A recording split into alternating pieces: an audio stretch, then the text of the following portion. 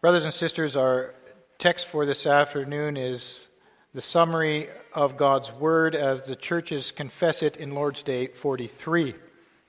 And we will read that now.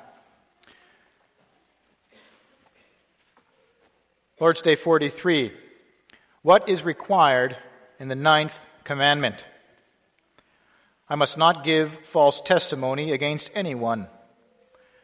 Twist no one's words, not gossip or slander, nor condemn or join in condemning anyone rashly and unheard. Rather, I must avoid all lying and deceit as the devil's own works, under penalty of God's heavy wrath. In court and everywhere else, I must love the truth, speak and confess it honestly, and do what I can to defend and promote my neighbor's honor and reputation. So far.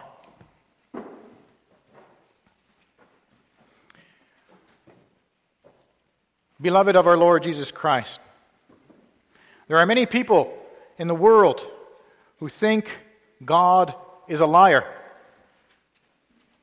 They don't like what His holy word says, so they choose not to believe it. A loving God wouldn't cast people into hell, would He? Science disproves the account of Genesis, doesn't it? They think that they can pick and choose what parts of God's Word to believe. But God's Word reflects His truthfulness. It is in His very character to be truthful. Balak, the king of Moab, found out when he called Balaam to curse Israel just before they entered the promised land. The Lord put these words into Balaam's mouth. God is not a man that He should lie, nor a son of man that He should repent. Has He said, and will He not do? Or has He spoken, and will He not make it good? Behold, I have received a command to bless. He has blessed, and I cannot reverse it. This is the character of our God. What He says goes. And as His creatures, we were created in His image. As image bearers of God, we need to consider what His truthfulness means for us. Therefore, I preach to you God's Word under the following theme and points. The Lord is truthful. Therefore, He commands His people to be truthful. And we will see the Lord's truthfulness revealed, the people's truthfulness required, and the Lord's truthfulness reflected. Brothers and sisters, the 9th commandment deals with bearing false witness. In other words, being untruthful. But what does that mean exactly? What is truth? One dictionary defines truth as conformity with the facts or with reality. It's true if it's an undisputable fact, like 1 + 1 = 2. Therefore, when one speaks truthfully, it conforms with the facts or with reality. And so when God says, when we say that God is truthful, we are saying that what He declares to us lines up with the facts, how the world really is, with reality. And this should not surprise us, since God has created the reality in which we live, and He governs and upholds it by His might and power. Consider, for instance, how the Lord works with the prophet Samuel. Samuel was a prophet who was known to speak truthfully. Samuel 3:19 and 20 says, So Samuel grew, and the Lord was with him, and let none of his words fall to the ground. And all Israel from Dan to Beersheba knew that Samuel had been established as a prophet of the Lord. His words corresponded to the reality that God had shown him. This is how the Israelites would know that he was indeed a prophet of the Lord. Speaking truthfully was one of the criteria for being a prophet. According to Deuteronomy 18:22, when a prophet speaks in the name of the Lord, if the thing does not happen or come to pass, that is the thing which the Lord has not spoken. What's implied is that if God had said it, it would have come true. The underlying confession is that God is the author of truth.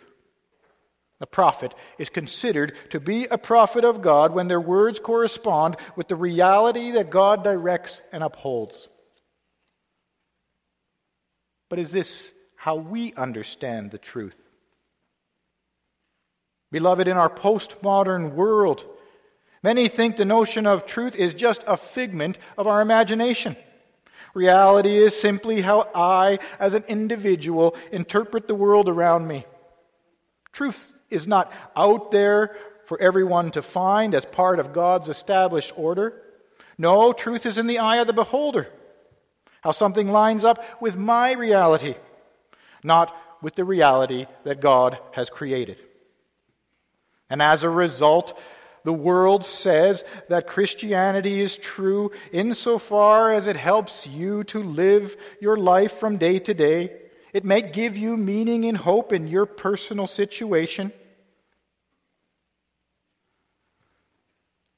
But beyond that, it really doesn't have much value.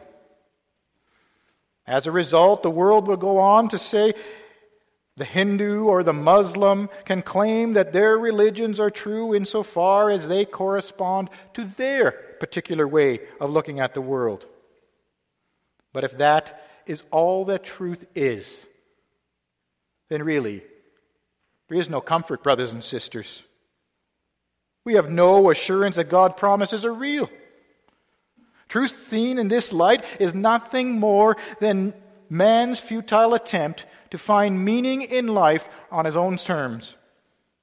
The problem with looking at the world this way is that man's deciding for himself what is true, when in reality, God determines what is true. And how do we know that God determines the truth? Because, brothers and sisters, His words do not fall to the ground. When He speaks, it happens. God displayed the truthfulness of His words by ensuring that whatever He declared came to be. From the very beginning, God showed Himself to be truthful, a God of His word.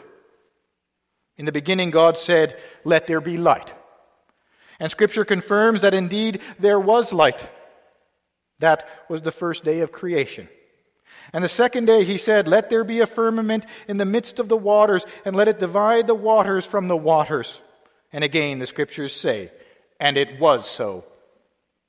And it goes on down the line through the days of creation. When the Lord spoke, not one of His words failed to come true. His words did not fall to the ground. What He said came to be. The Israelites on Mount Sinai, receiving the 9th commandment, had every reason to be confident in the truthfulness of the Lord's words. He had promised to make the Israelites into a great nation, and it happened. He had foretold their captivity in Egypt, and it came to be. He promised that He would rescue them from Egypt, and by His mighty and outstretched hand, He led them out of captivity. When He made a promise, it happened. Brothers and sisters, this is the reason we should not view truth in the light of our postmodern world. Because of God's truthfulness, He is completely faithful to what He says. So contrary to the unbelieving world, man is not the one who determines what is true. If we fail to acknowledge God's truthfulness and His faithfulness, and to believe what He says, it doesn't mean that the reality of God's truth is somehow null and void. Romans 3 makes that very clear. For what if some did not believe? Will their unbelief make the faithfulness of God without effect? Certainly not. Indeed, let God be true, but every man a liar, as it is written, that you may be justified in your words and may overcome when you are judged. God's truth stands in spite of the world's denial. And why is that so important to know, brothers and sisters? It's important because when I acknowledge that God is the author of truth in this world, and that He is faithful to every word that He has spoken, I can be confident of all the promises that He's made to me through His word. We're children of promise, having received a covenant of grace. What can be more important than to know that the promises I have received in my baptism were made by a God who cannot lie? Brothers and sisters, young people, children, when you were baptized, God promises you that He adopts you as His children. He promises to wash away all our sins so that we can be freed from sin and accounted righteous before God. He assures me that He will give me His Holy Spirit so that I might be a living member of Christ. That is the rock-solid promise that He has placed in your hand, a promise you can count on. And isn't that the reality that the Israelites had experienced and continued to experience? From the giving of the law on Mount Sinai, the Lord continued to lead His people, bringing them into the promised land. And throughout the course of redemptive history, the Lord was faithful to all the promises He made. In the coming of Christ, He fulfilled His promise of redemption. Romans 15, verse 8 says explicitly that Jesus Christ has become a servant to the circumcision for the truth of God, to confirm the promises made to the fathers. The promise of the coming Savior made to the patriarchs came true. And as the Father is truthful, so is the Son. He promised His people His Holy Spirit. And at the appointed time, the Spirit was poured out upon His people just like He promised. And the Spirit, being God, also expresses God's truthfulness. John 16 refers to the Spirit as the Spirit of truth. And it says, when He, the Spirit of truth, has come, He will guide you into all truth. For He will not speak on His own authority, but whatever He hears He will speak, and He will tell you things to come. And so, brothers and sisters, the Holy Spirit continues to express God's truth. All Scripture is breathed by the Holy Spirit and contains the truth that we so desperately need. But the Spirit of truth does more than just give us God's Word. Through its proclamation, the Spirit works in our hearts, making us children of God. 2 Timothy 1 instructs us, hold fast the pattern of sound words which you have heard from me in faith and love which are in Christ Jesus. That good thing which was committed to you, keep by the Holy Spirit who dwells in you. Through God's Word, the Holy Spirit presents us with the truth.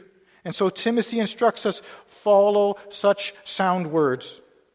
As believers, we have received this truth. The truth has come to dwell in our hearts. And Timothy says, that's something worth guarding. God has given you the truth, God's people, something the world just can't seem to find, and it's right here, being presented to you today. But we as God's people have the truth. But we also need to guard it, to hold on to it. And having received the Holy Spirit, we can, and we do, begin to live in truthfulness. that through the power of the Holy Spirit, I can begin to be the image bearer of God that He created me to be. And that's why Lord's Day 43 on the 9th commandment is in the third part of the Catechism, dealing with my thankfulness. Christ has given me His Holy Spirit so that I might no longer live in darkness, but know the truth. The Holy Spirit revealed to me the truth about my sin and misery, and that in myself there is no hope. The Holy Spirit points me to the answer, to Jesus Christ. The Holy Spirit works this through the proclamation of the Word, by first presenting the Word to me, and secondly, making my heart receptive to the message, and having received that truth. The Holy Spirit makes me alive in Christ. Through Christ, I have been set free so that I can live for Him as a slave of righteousness and as His children. How does He want me to live in regard to the 9th commandment? That brings us to our second point, the people's truthfulness required. The Catechism asks the question, what is required in the 9th commandment? And it begins by laying out what one must not do. But this afternoon, I would like to begin by laying out the positive implications of the law. As one who has discovered the truth of God's Word, who has taken it to heart, who has the Spirit of truth dwelling in his heart, what must I do?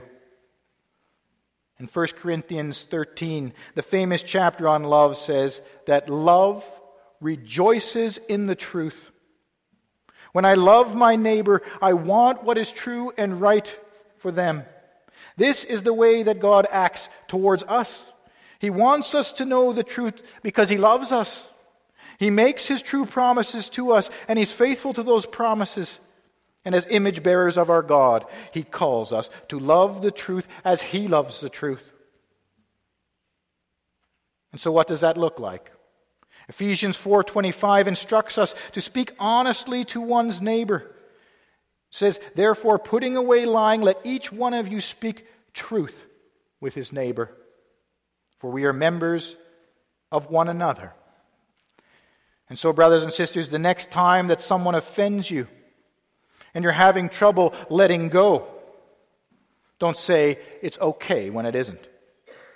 Take the time to communicate the truth in love. Resolve your differences by speaking the truth in love. When you carry around resentment and are tempted to slander your neighbor, go to that brother or sister and resolve your differences. But do it in a spirit that gives your brother or sister the benefit of the doubt. Do not twist their words in order to hang on to an argument or to a grudge. No, Scripture teaches us that we should speak the truth in love. Ephesians 4:15 goes on to say that those that speak the truth in love grow up in all things into Him who is the head, Christ. When we speak the truth in love, we display that the Spirit is at work in our lives.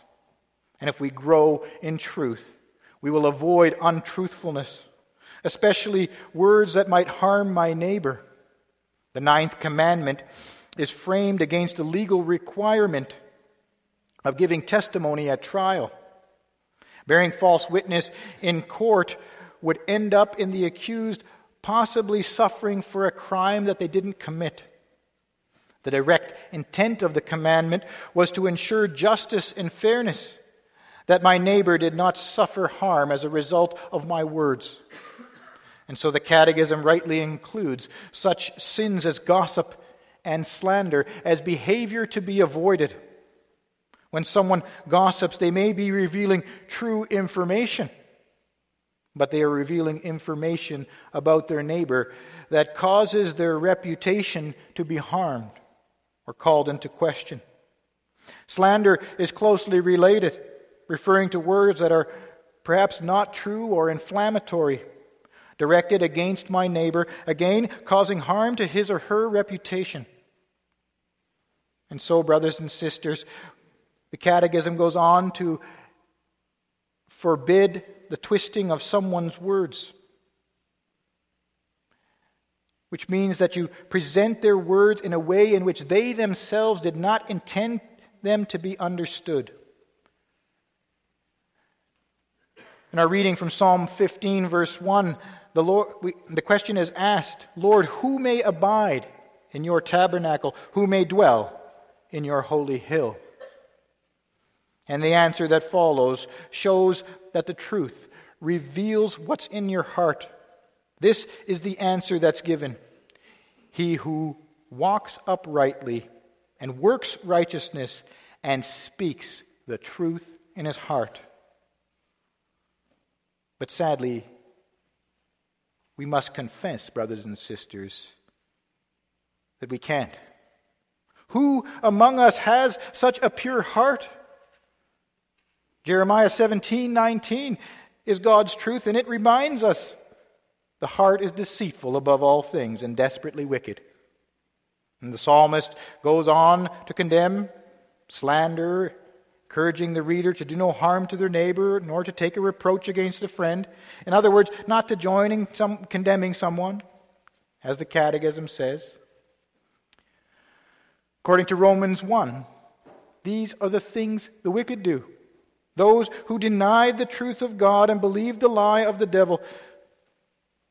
Being filled with all unrighteousness, they are whisperers, backbiters, haters of God, who knowing the righteous judgment of God, that those who practice such things are deserving of death, not only do the same, but also approve those who practice them. So they did not love the truth, but encouraged the lie. And it shouldn't surprise us, brothers and sisters, since lying is of the devil. John 8 says, when he speaks a lie, he speaks from his own resources, for he is a liar and the father of it. But yet, aren't these so often the exact things that we do? We turn away from the truth and we believe the lie. We join in bearing false witness against our neighbor, and left to ourselves, we would be on that wide road that leads to destruction. If we go that way, Scripture is clear. The penalty is death. That's how mankind became estranged from God to begin with. Rather than reflecting the truth, Adam and Eve believed the lie of the devil and failed to reflect the truth of God. And as Adam and Eve's descendants, we share in this original sin. As a result, we so desperately need to have God's truth restored. And thankfully, this restoration has taken place through our Lord Jesus Christ. The Gospel of John has a lot to say about the restoration of truth. John 1 says Christ came full of grace and truth. The truth was not in us as a result of the fall. So God, in His mercy, sent one who was full of truth. He fulfilled all truth for me. John 8 tells us the wonderful message that the truth will set you free. The gospel writer goes on to declare that Jesus Christ is the way, the truth, and the life. No one comes to the Father except through me. And so in order to reflect the image of God as we were created to do, we need to be restored in the truth through Jesus Christ. And that's what Christ did when He went to the cross. He paid the price for my untruthfulness.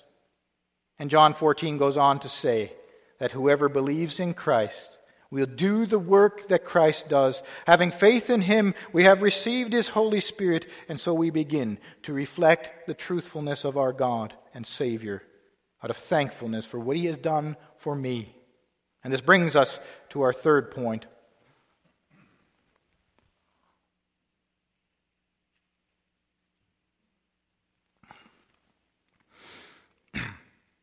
We are God's children. Therefore, through the power of the Holy Spirit, let us thankfully reflect His truthfulness in our lives. And how do we do that? To start with, we confess the truth of His Word. The Spirit of truth works through the Word. Therefore, we should speak truthfully about God.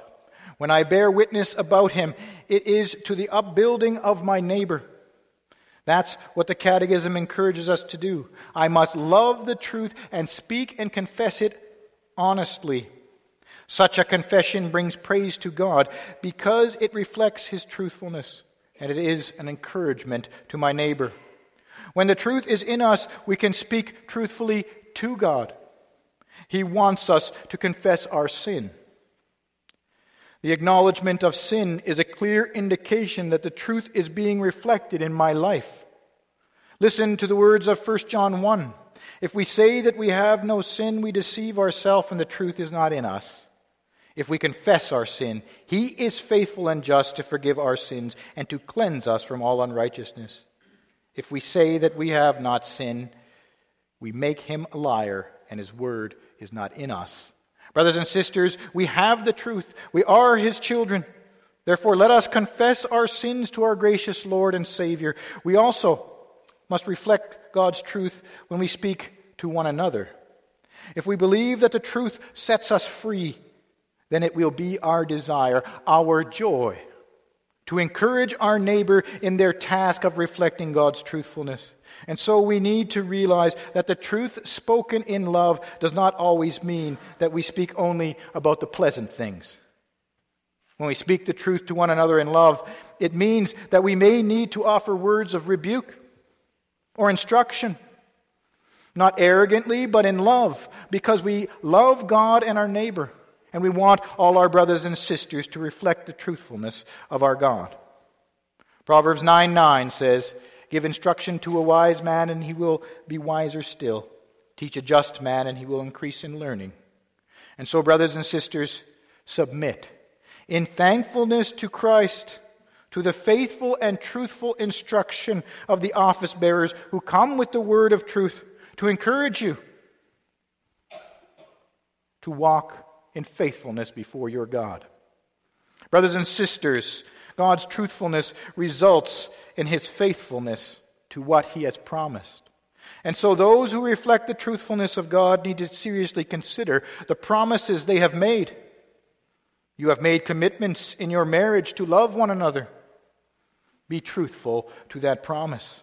You have made commitments by your profession of faith to submit to the instruction of the church, to listen to the admonition and instruction of the office bearers. Be truthful to that promise. In business, when you make a deal or sign a contract, live up to the terms of your obligations. You've made personal financial obligations to the bank, to the Christian school. Be truthful to that promise and reflect your Lord and Master, not just in word, but also in deed.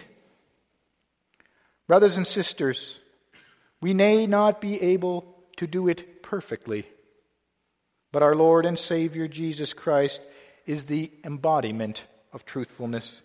1 Peter 2:22 records that Jesus committed no sin, nor was deceit found in His mouth. And as a result, we can be assured that His promise to us will stand, as the Scriptures proclaim in Romans 10, that Christ is the end of the law.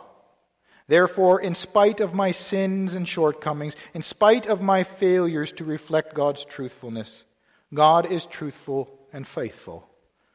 And a few verses later, He makes this promise, that if you confess with your mouth the Lord Jesus and believe in your heart that God has raised Him from the dead, you will be saved. Beloved, the Lord is truthful. His words do not fall to the ground. When He speaks, things happen because He is true to His word. He has made a promise in His word, a covenant promise to you and to your children, that we should be His. He has faithfully fulfilled His word in the Old Testament by sending our Lord and Savior Jesus Christ. Because of our God's truthfulness, we can be completely confident that His promise to us will be fulfilled. God's word says that Jesus is the way, the truth, and the life. Believe it. And having believed it, let us display a life of truthfulness out of thankfulness for what Christ has done for me. A life where I confess the truth of God's word and display it by promoting my neighbor's honor and reputation, as the Lord Jesus Christ has defended mine. Amen.